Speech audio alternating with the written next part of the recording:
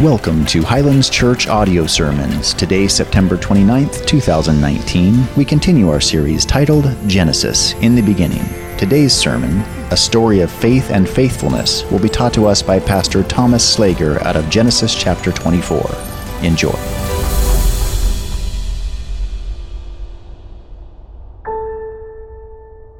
Last week we were in chapter 22. We're kind of skipping 23. I encourage you to go back to read that.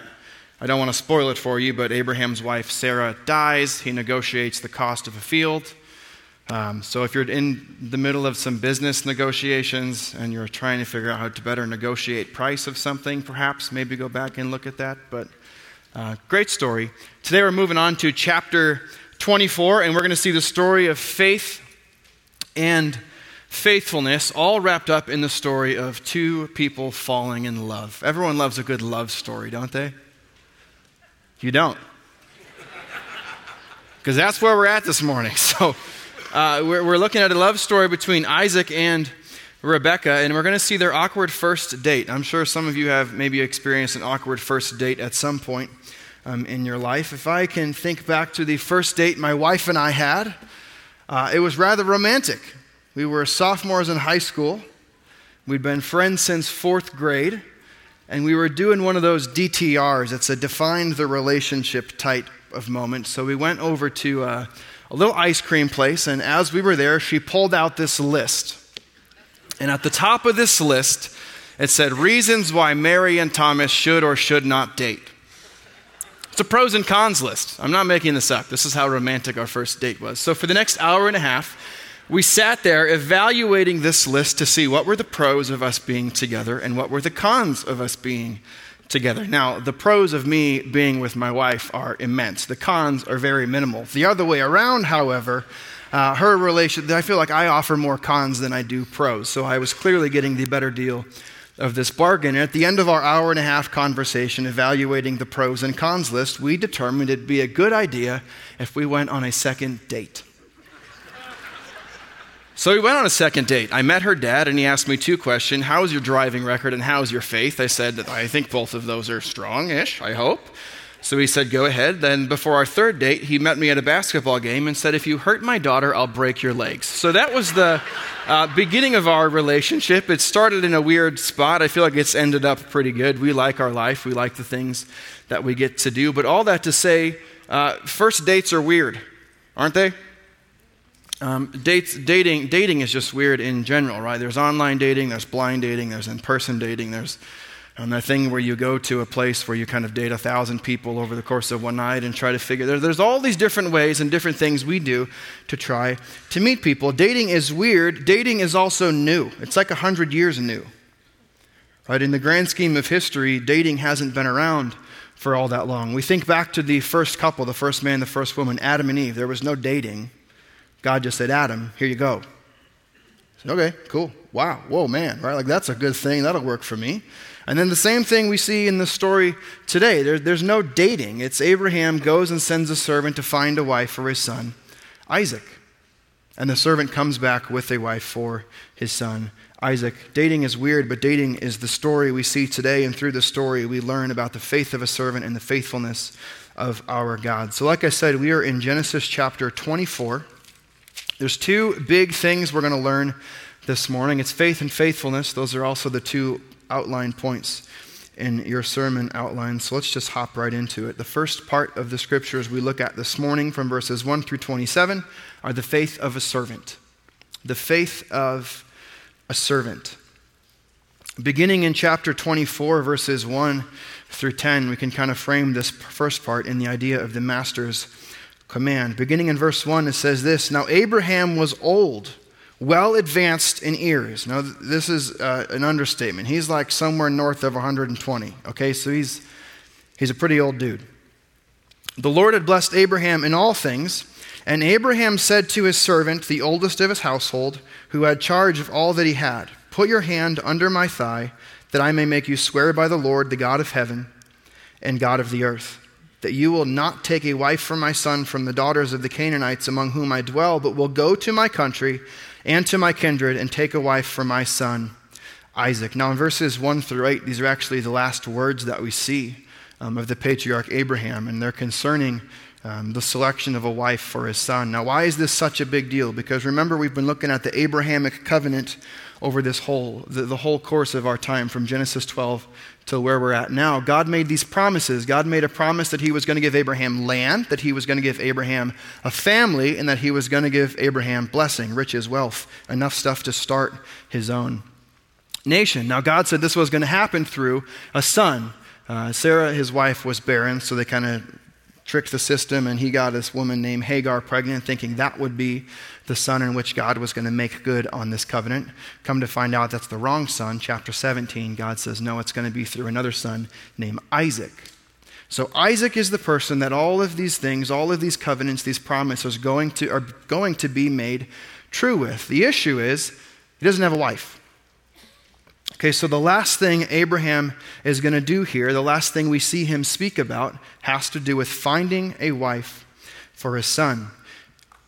About this servant, we actually met this servant in chapter 15, verse 2. He's a man by the name of Eliezer. In chapter 15, Abraham talks to the Lord and says, God, maybe it's this guy, maybe it's my servant, because my wife is barren and we can't have any kids. Perhaps Eliezer is the one that's going to inherit all of my things, that's going to have my wealth, that he'll be the heir to the nation, the heir to all of these wonderful things that I have. And God says, no, it's not going to be him. So what we have here is a strange little thing. You've seen the movie Aladdin before?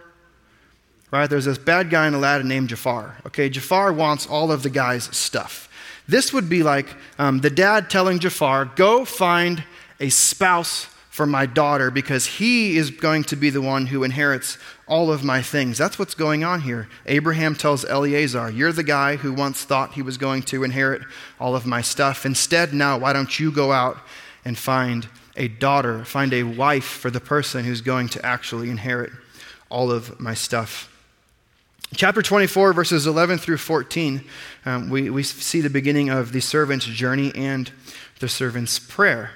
Abraham tells the servant, go back to my hometown and find my son a wife. Now, in the course of one verse, between verse 10 and verse 11, we're covering about 30 to 40 days that the text really doesn't fill into. As verse 10 says this, then the servant took 10 of his master's camels and departed, taking all sorts of choice gifts from his master, and he arose and went to Mesopotamia, to the city of Nahor. Now, we're not totally sure where the city of Nahor is. We know it's in Mesopotamia. Could be southwest, could be northwest, somewhere in the whole region. But where they're located right now in Beersheba, which is kind of near Jerusalem, we're talking about an 800 to 1,000 mile long journey to go find this guy a wife.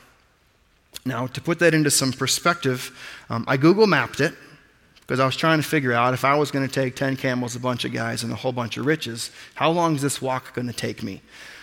Paved roads, right now, about 300 hours of walking, paved roads. If you add on 10 camels, a whole bunch of guys, a caravan, all the stuff that we're going there with, this very quickly becomes a 30 to 40-day journey. Now, one of the things we're going to do this morning as we look at all of the characters of the story is we're going to evaluate the character of the characters. Because one of the characteristics that we see of this main character, the servant, is that he's faithful. He's faithful, he's trusting. He's trusting that he's actually going to go find a wife for this guy, because no one's just going to waste 40 days of their life to go on this journey for no reason. 40 days there and 40 days back. He's a man of faith. Verses 11 through 14, and he made the camels kneel down outside the city by the well of water at the time of the evening, the time when women go out to draw water. And he said, now pay close attention to this prayer, because he's going to ask for something very, very specific. He said this, O Lord, God of my master Abraham, please grant me success today and show steadfast love to my master Abraham. Behold, I am standing by the spring of water, and the daughters of men of the city are coming out to draw water. Let the young woman to whom I shall say, please let down your jar that I may drink, and who shall say, drink, and I will also water your camels. Let her be the one whom you have appointed for your servant Isaac. By this I shall know that you have shown steadfast love to my master. He's praying for something very, very, very specific. He says, let the young woman whom I say to, would you give me a drink of water? This would have been culturally normal, by the way. Women would go out to the well, and if there were people traveling through their country, they would oftentimes offer them a drink. This was commonplace behavior. Yeah, let me get you a drink. You're a guest in my hometown. I'd love to serve you and help you. What would not be normal is for that woman whom this man asks, would you give me a drink? It would be totally extravagant servanthood for this woman to say, yes, let me give you a drink, and also let me water all of your camels. People aren't going to do that. We'll see in a minute. We're talking like 2, 3, 4 hours worth of work for a stranger. I'm not sure about you, but I'm not totally sure I would volunteer the better part of my day to serve someone I've never met before, especially someone just passing through. But as we see, that's actually what she does. He asks for something very, very obvious.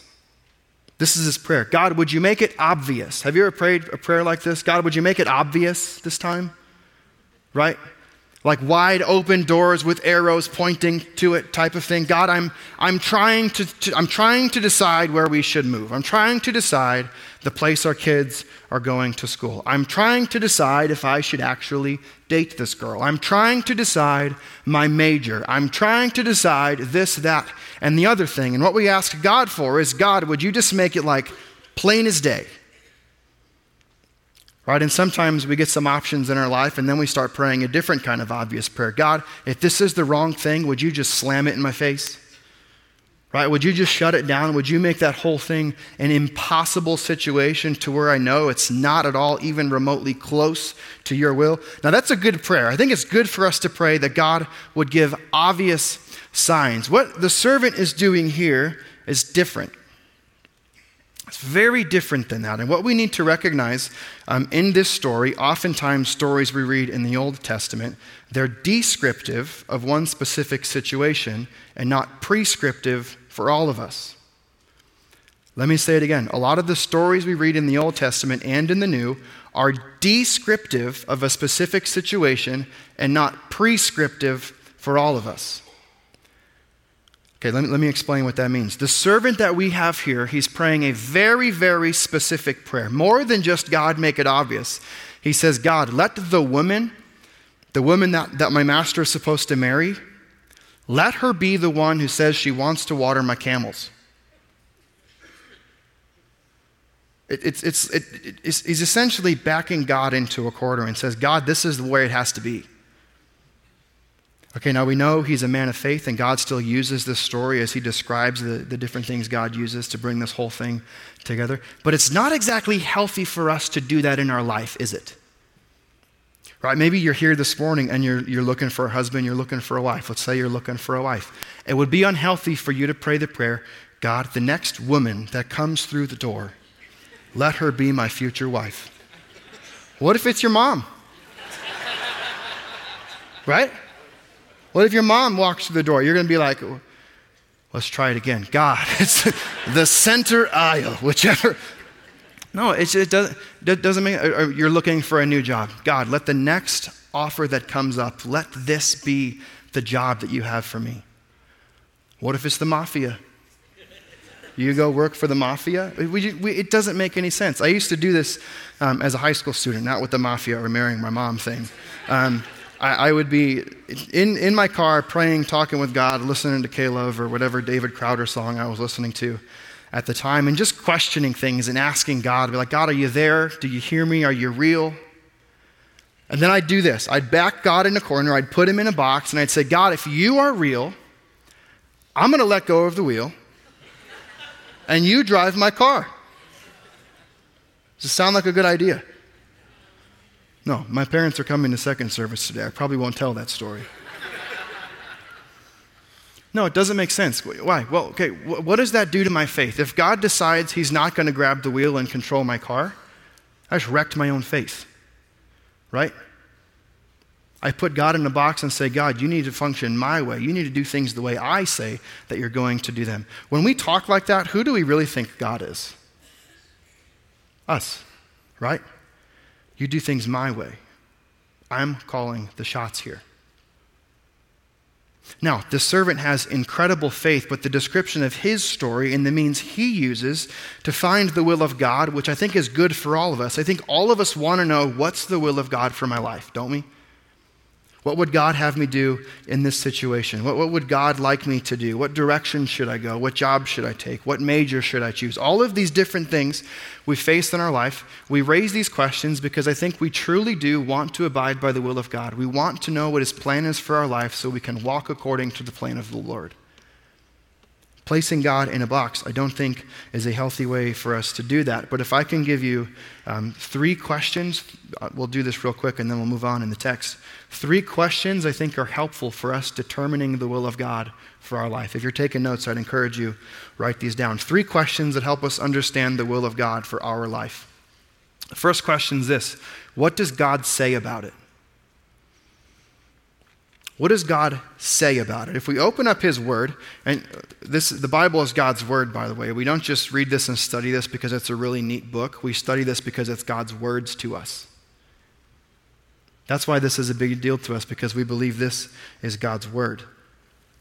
What does God say? Psalm 119, verse 9, up on the screen says this: how can a young man or a woman keep their way pure?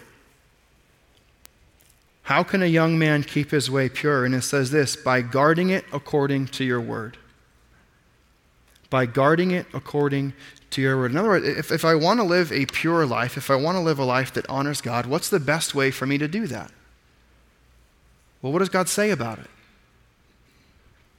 What does God say about it? If I really am searching for a spouse, what type of woman does God say I should be looking for? Am I looking for the best of what the world says the world has to offer? Or am I looking for the things that God tells me to search for? If I'm looking for a job, maybe you have a bunch of different job opportunities coming up right now. Look at them and say, okay, do these things honor the Lord? Do these things help people walk in the ways of the Lord? If they don't, that's probably a good answer to your question. What does God say about it? 2 Timothy 3, verse 16 and 17 says this: all Scripture, and that's the Bible, by the way, all Scripture is breathed out by God and profitable for teaching, for reproof, for correction, and for training in righteousness. If you want to become righteous, okay, believe in Jesus, because His righteousness becomes your righteousness. And then as we study the Scriptures and find out what the Scriptures say, we can do the righteous things that righteous people are supposed to do. And it says this: that the man of God may be complete, equipped for every good work. The first question when trying to figure out what is God's will for my life, what is God's will regarding the situation, we need to ask the question, what does God say? The second question we need to ask, what do wise believers in my life say? What do wise believers in my life say? Proverbs chapter 12, verse 15 says this: the way of a fool is right in his own eyes, but a wise man listens to advice. Have you ever come up with an idea in your head that you think sounds amazing? Right? You've got this whole thing figured out. Maybe you're going to build something, or you're designing something, or it's like an actual real serious life situation. And you're planning this whole thing out, and you think everything's making sense in your head. And then you make the mistake of sharing that plan with a friend. And they're like, okay. That's the dumbest idea I ever heard in my life. Why would we do this? Why would we ask the question, what do godly believers, what do wise believers say in my life? See, the Scriptures actually say that when we believe in Jesus, we're filled with the Holy Spirit. That means if I want to hear from the Lord, I can come here and I can read the Bible and hear from the Lord every single day. I can pray and ask God to lead me, and I can hear from the Lord in that way. Another way that I get to hear from the Lord is by asking wise believers in my life, because they're filled with the Spirit of God too. And oftentimes, God speaks to me through other people. Right? I haven't been fortunate to have like the audible voice of God experience like some people have, but I've had really, really wise people say crucial things to me at crucial points of my life that I think was God using other people to speak truth into me. We want to know what God's will is for our life. We ask, what does God say? We also ask, wise believers for advice. This is why you need to be in a small group, by the way, so you can actually be walking through real life situations and trying to figure out and navigate this crazy thing that we call life. Third question we can ask, where do I feel God leading me through prayer? Where do I feel God leading me through prayer? James chapter 1, verses 5 and 8 says this, if any of you lacks wisdom, let him ask God. Okay, this is prayer. Let us go to God and ask God for wisdom regarding any situation we face in our life, who gives generously to all without reproach, and it will be given him. But let him ask in faith, with no doubting. For the one who doubts is like a wave of the sea that is driven and tossed by the wind. See, this is what the servant did. The servant had total faith and total belief that God was actually going to follow through with this thing. When we come before the Lord and ask God for his wisdom, ask God for his will, ask God to reveal his plan for your life, do you believe he's actually going to do it? Because the scriptures say when we ask for wisdom, God gives us wisdom. 3 helpful questions we can ask when trying to determine the will of God for our life. What does God say? What do the wise believers in my life say? Where do I feel God leading me through prayer? As I said, we talk about the character of the characters. We see this servant is a tremendous man of faith. He thoroughly believes that God is going to make good on this plan. The next part we see, Genesis chapter 24, verses 15 through 27, we see the prayer answered. The prayer is answered before he had finished speaking. So he's speaking this thing out, maybe out loud for people to hear. Maybe he's just speaking this in his head and in his heart. God, let the woman that I say, could I have a drink? Let her also say, yeah, you could have a drink. And also, let me water those big camels of yours. While he's still speaking, behold, Rebekah, who was born to Bethuel, son of Milcah, the wife of Nahor, Abraham's brother, came out with her water jar on her shoulder. The young woman was very attractive in appearance, a maiden whom no man had known. That means she's a virgin. She went down to the spring and filled her jar and came up. And exactly what this guy asks to happen is what happens. He notices this girl, says she's attractive. He's somehow able to find out she's a virgin, probably by the way she's dressed. And he asks her, he says, could I have a drink? And then guess what this lady says? She says, yeah, let me get you a drink. Also, let me water all of your camels. Now the servant in his head, he's thinking, aha, I found her. This is the one. In verse 21, it says this, the man gazed at her in silence to learn whether the Lord has prospered his journey or not. Now, to put this act of service to context, culturally, these jugs they would have carried were like 3-gallon jugs, and a gallon weighs about 8 pounds. So if they're filling these things to the brim, we're talking about 24 pounds worth of water. 10 camels. I'm not like a camel scientist, so I'm not weird. I just studied this stuff this week for this sermon, and then I'll forget it again because I don't care to know that much about camels. 10 camels. Each camel can, again, if we're topping them off and they're drinking their fill of water, a camel can drink about 25 gallons of water. 25 gallons. So after a long journey, this lady offers her service to water these camels. 20 to 10 camels, 25 gallons each. 250 gallons of water total.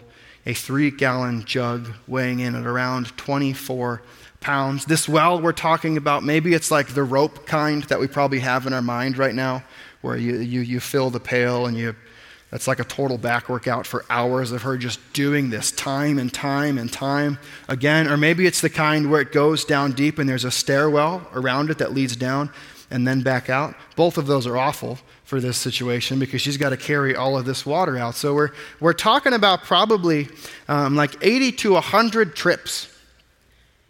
80 to 100 trips just to serve someone who's traveling through her town. This is about 2,000 pounds of water if she's topping it all off, and we can probably safely assume this takes her about 3 or 4 hours to accomplish. All the while, it says the servant just sets his gaze to see if the Lord is actually going to make this thing happen right in front of him.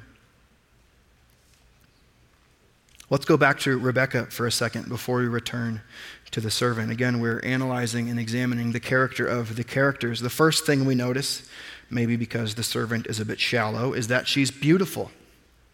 That's the first thing that catches his attention. The second thing we learn from her character is that she's a virgin. She's a woman of high moral character. Thirdly, we see that she's hospitable. She goes over, above, and beyond. We're on an extraordinary servanthood here. She's a humble servant. She's totally set apart from every other woman who came to visit the well that day. There's a big Christian word for that word set apart. It's sanctified. Sanctified.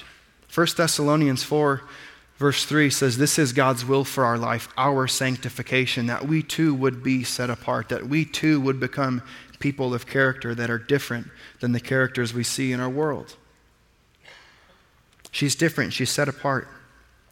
Genesis 24, 26 through 27, the man bowed his head and worshiped the Lord, and he said, blessed be the Lord, the God of my master Abraham, who has not forsaken his steadfast love and his faithfulness toward my master. As for me, the Lord has led me in the way to the house of my master's kinsman. I think there's three things we can learn just from the servant's prayer life here. Notice the first thing he did was request. The second thing he did was refocus. And the third thing he did was revere. He made this request of the Lord. He said, God, let it be the woman who says she wants to water my camels as well. And then when it seemed like this whole thing was actually happening, he refocused his gaze to see if this was actually God accomplishing what he asked God to accomplish. And then we had seen that God made good on the request he made. He revered, he worshiped. He took a moment to say, thank you, God, for being faithful to me and faithful to the request and faithful to my master. I think there's something for us to learn in there. I very quickly offer up prayer requests and then just forget them. Right? Especially with little things in my life. Maybe we do morning prayers with the kids on the way to school. And morning we'll normally say, hey God, thank you for this day. Help us have a good day. And I pretty much forget that I prayed that. Right? I will say, God, would you show up this way in my life today? And then I pretty much forget that I prayed that. That's not what's happening here. He prays something, and then he actually focuses to see if it's going to come true. I wonder if you and I, when we prayed and asked God to do something, if we actually focused on that thing, focused our attention on that situation, how much more frequently we would actually see God working in the way that we've asked him to work. This is what we see here. The servant says, God, would you work this way? And then he focuses to see if God would work this way. And when God comes through, he worships. Maybe we should do the same in our own prayer life. Request, refocus, and revere. What do we learn about the servant's character? Well, we see that he trusts God. We see that he's faithful to his master's mission. We see that he's all about his master. One theologian said it like this. You can put it up on the screen. Speaking about this servant, he said this, his thoughts were of his master, his words were of his master, his words were in praise of his master, his deeds on behalf of his master. He was not his own, but the bond servant of another. This is also our position. We see the servant is all about the business of his master. Isn't this supposed to be the mission of our lives as well? Look at the business of our master, Jesus Christ, and then look at our life and find ways that we can be about the master's business. If Jesus came to seek out the lost and save the lost and to serve everyone he came into contact with, doesn't that too become our mission? If the master's business was seeing people come to Jesus, if the master's business was serving people all the days of his life, what should our business be? It should be the same as our master. The servant was faithful to his master. The question is, are we being faithful to ours? That's the first section we see is the faith of a servant. The second section, which we'll move through pretty quickly, is the faithfulness of God.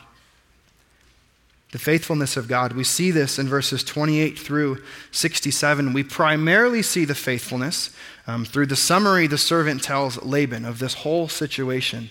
9 times specifically, 10 times if you include Laban's response, does the servant credit everything going on, the intricate details of this story, he credits to the providence of God. He says, God did this, God did this, God did this, God led me, God showed me. The whole time he credits everything to the faithfulness of God. The first part we see is Genesis 24, verses 28 through 32, in Laban's hospitality. Laban's hospitality, we'll evaluate this character in just a moment. Verse 29 says this, Rebekah had a brother whose name was Laban. Laban ran out toward the man to the spring. Now, check out what catches his focus and really gets his attention. As soon as he saw the ring and the bracelets on his sister's arms, these are things that the servant gave her, and heard the words of Rebekah, his sister, thus the man spoke to me, he went to the man. Now, it seems like Laban's pretty hospitable because pretty soon after this, he invites the servant into his home for a meal. But what we see is that the first thing that catches his focus is this idea of wealth. This idea that there's something in it for him. He seems hospitable, but his behavior is questionable at best. In chapter 28 and chapter 29, he's labeled as a schemer. And in chapter 31, we see that Laban is also an idolater. He's not the man that we think he is, just in this small section. He's all about his own business. And the mentality he has is this mentality that says, what's in it for me? What's in it for me? It's not the mind that we are to have. If you look at Philippians chapter 2, verses 3 and 4, it says this, do nothing from selfish ambition or conceit. This is Laban's motives. Selfish ambition and conceit. But in humility count others more significant.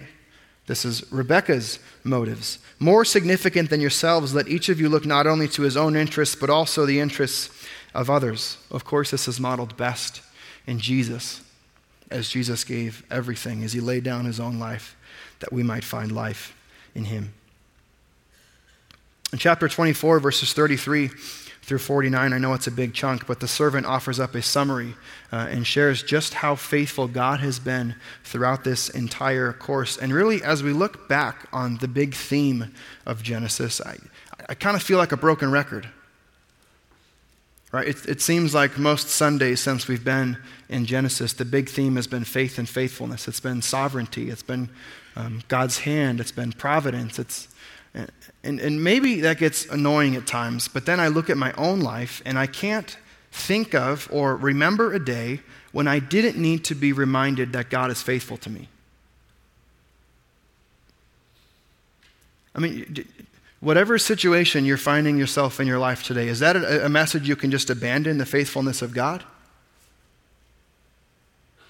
No, it's something we need daily. We daily need a reminder that God is faithful. We daily need a reminder that God is in control. We daily need a reminder that God has a plan and that God can be trusted. In chapter 24, verses 62 through 67, we see the end of the story, and these two lovebirds finally meet and then get married. Verse 62, now Isaac had returned from Beer-lahai-roi and was dwelling in the Negeb. And Isaac went out to meditate in the field toward evening, and he lifted up his eyes and saw, and behold, there were camels coming. And Rebekah lifted up her eyes, and when she saw Isaac, she dismounted from the camel. Do you feel the love story happening right now? Girl hopped straight off her camel. She dismounted the camel and said to the servant, who is that man walking in the field to meet us? The servant said, it is my master. So she took her veil and covered herself. It would be her way of saying, like, I want to marry this guy. She veils herself, much as a bride would veil herself as she walks down a center aisle. And the servant told Isaac all the things that he had done. Then Isaac brought her into the tent of Sarah, his mother, and took Rebekah, and she became his wife. And he loved her. And he loved her. So Isaac was comforted after his mother's death. Don't miss this. Okay, in chapter 23, we saw Isaac's mother, she died. Okay, she passed away. Throughout this chapter 24, 16 times it references my master, and each and every time it's attributed to Abraham. My master Abraham, my master Abraham. This last time, as he says it's my master, he's talking about Isaac. There's an authority shift going on here. God is putting everyone exactly in the place he needs them to be for him to accomplish this covenant that he's made. In chapter 23, Sarah dies. At the end of chapter 24, it says that Isaac took his wife into his mother's house. Okay, who's the matriarch of the family now? It's no longer Sarah. It's Rebekah. We get to chapter 25 and this whole thing switches around. We get into this new generation that we see in Genesis where it's the generations of Isaac, and we see that Isaac takes the head of the family. Isaac becomes the next patriarch who's going to lead the covenant of God. The story is about the faith of a servant and the faithfulness of our God. It's not about how to find a spouse for yourself or for your kids, although those are important. It's not about laying out our demands so we can understand God's will. It's not about hospitality or how to water a camel. But the story shows us that people of faith can trust their faithful Father. Always. We can always trust our faithful God. So here's my question for you this morning. What are you trusting God for? What are you trusting God for right now in your life? Is there a big situation in your life that you're facing right now where you're not trusting him? Where you're trying to do things your own way, trying to lean on your own understanding? Proverbs chapter 3, verses 5 and 6, the last verse we'll hit this morning, says this: "Trust in the Lord with all your heart and do not lean on your own understanding. In all your ways acknowledge him, and he will make straight your paths." What are you trusting God for this morning? Are you faithful like the servant we see in the story? And are you trusting in the faithfulness of our God?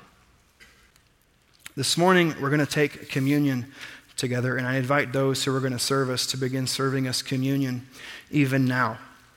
The night that Jesus was betrayed, I'd love to remind you of the story. The night that Jesus was betrayed, he was enjoying a meal with his disciples. Now, during this meal, they were passing bread around. He took the bread and he broke it. And he said, "This bread represents my body, which is broken for you. Do this in remembrance of me." In the same way, he took a cup and he took a drink of the cup and he said, "This cup represents the new covenant of my blood. Do this as often as you do it in remembrance again of him." Now, what's going on in communion? God tells us in the book of Romans chapter 3 that all have sinned and fallen short of the glory of God. In other words, none of us are perfect. We all mess up daily. God also says later in that book that the wages of sin is death. In other words, eternal separation from the presence and from the love of God. But the gift of God is eternal life through Jesus Christ, our Lord. That's eternal not separation, it's eternal union that we have with God. We get to be in love with him forever for all of eternity. In John chapter 3, verse 16, it says, "For God so loved the world that he gave his only Son, that whoever believes in him would not die, but they would have eternal life."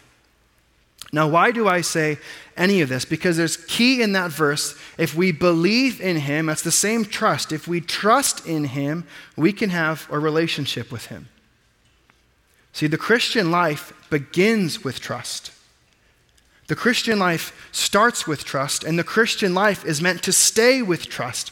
It's not as if we trust Jesus once for our salvation, and then we graduate to bigger and better things. We trust him for our salvation, and then we trust him with our whole life. Friends, this morning, as we take communion with each other, I would ask you to do just one thing. The band is going to start playing. I'm going to pray for us in a moment. And after the band is playing and stuff, would you just take the cup? There's 2 cups. There's a little soup cracker. It's an oyster cracker and a little bit of juice. I'd ask you to bow your head and just ask God one question. How can I trust you more? How can I trust you more?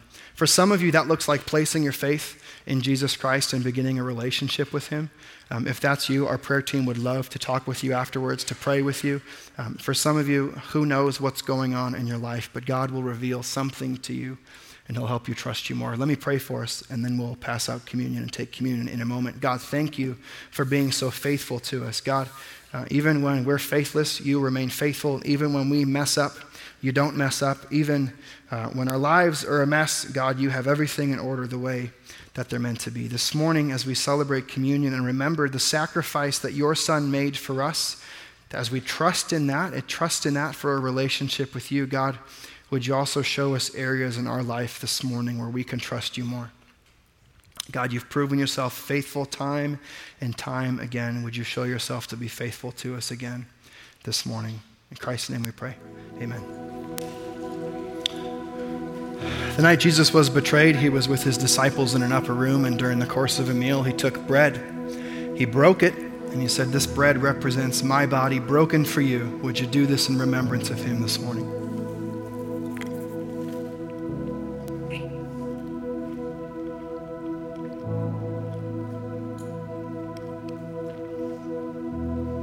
In the same way, he took a cup. He said, "This cup represents my blood of the new covenant. Would you drink this in remembrance of me?"